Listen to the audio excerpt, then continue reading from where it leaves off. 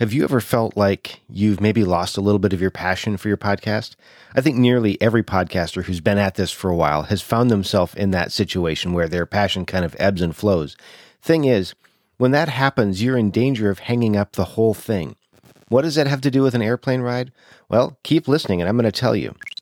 What's happening, podcasters? This is 1000 Podcasters. I'm Brian Ensminger, and I want to see you be incredibly successful with your podcast.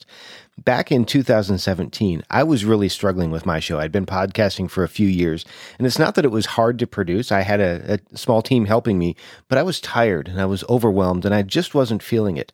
I'd lost a little bit of the passion for my show, and if I'd been paying attention, I might have taken the advice that I'm going to give you today. But I was reminded about this in a recent airplane ride. I'm going to share that experience with you, and then one key takeaway that I rediscovered in that flight. So here's the deal. My family right now, as I'm recording this, is on a vacation. We've been working toward this for a while, and as part of that vacation, we had a couple of airplane rides. My wife and my daughter, who's 8, and my son, who are 6, we got to the airport incredibly early. It was an early flight, like a 6:30 a.m. flight, and we had a couple of legs. We had to fly from Nashville to Denver, then from Denver to our final destination to see my parents and to spend some time with them. But as part of that flight, we were in a relatively small plane. My wife and my daughter were in the same row as us, but on the other side of the aisle. And then my son and I were there. My son was next to the window, and I was sitting next to him.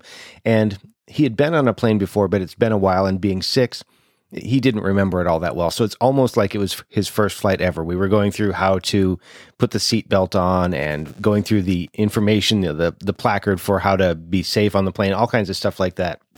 First time for him for most of that. And we were playing little games like as we started to back up, we would play which direction is the plane going to turn next as we were taxiing.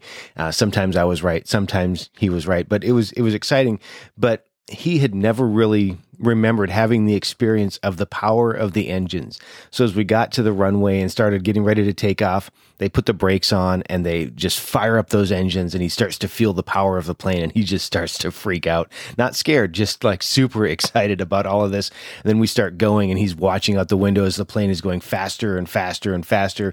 And having flown a few times, not a whole lot, but I've flown enough. I could kind of feel when the plane was starting to get lighter, so to speak. And so I started doing a countdown, and I don't know how I timed it right, but just at the right time when I got from that 3, 2, 1, I counted backwards from 3 to 2 to 1. We took off at just the right time so that it's like I almost kind of knew what was going on. And so he sees the plane taking off right at the exact time, and his eyes get huge, and he raises his hands in the air, and he starts kind of cheering. And there's some people sitting around us who are all kind of watching and giggling, like enjoying it, not like laughing at him, laughing with him as he watches as we start coming away from the earth. And then in a little while, we kind of looked out the window and, okay, now we're starting to fly through some clouds. And it was like the first time for him, even though it wasn't really his first, it was like the first time.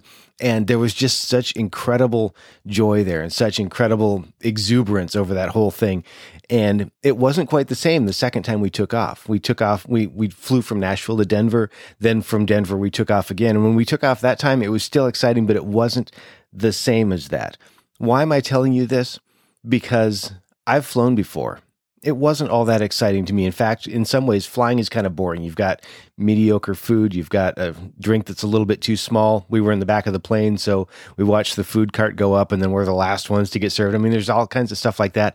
But being able to sit next to him and watch him enjoy this for the very first time, that gave me something that was brand new, or it reminded me of my enjoyment. And I think that can be the same for us as podcasters, especially if we've been serving a group of people around a topic or a particular audience for a while. Sometimes it's easy for us to forget what it's like for somebody when it's new. Maybe they've discovered your podcast for the first time. Maybe they've discovered the topic for the first time. Maybe they've discovered you for the first time. It's easy for us, because we've been through this before, to become disconnected from what that first time experience is and the incredible joy that happens when you find out that there are people out there that are like you, or when you find out that there's somebody who's addressing this topic that you're struggling with. Maybe you have a show where you cover a topic for education, where people that are struggling with that topic can get information. Maybe you have a comedy show. Maybe you're providing support for a large group of people.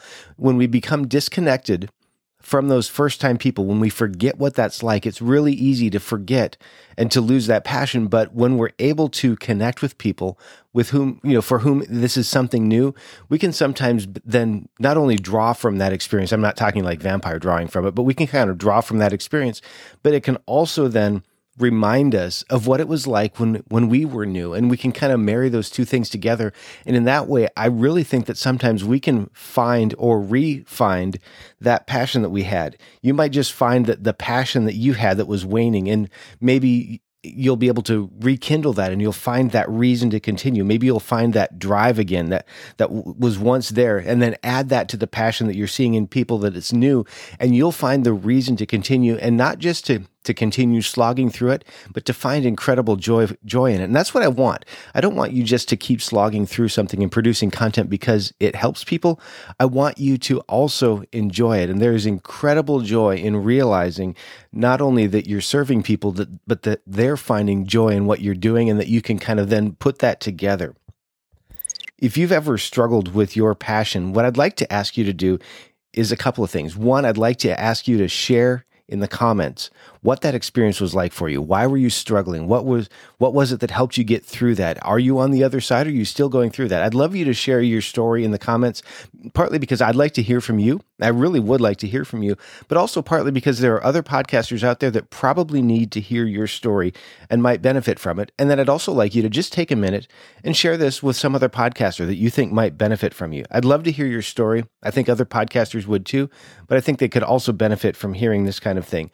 If you're interested in connecting with me, toptieraudio.com is the place to do that. That's where you're going to find the show notes. You can very likely tap through in your favorite podcast app, but if you can't, Top Tier Audio is where you're going to find that. That's where you can leave the comment, toptieraudio.com. If you'd like to set up a consultation to talk about your show, I'd be glad to talk to you. Or if you'd just like to connect with me, toptieraudio.com is a place to do all of that. Thanks again for being with me. I really, really do appreciate that, and I hope that this benefits you. Now go out there and make a great podcast.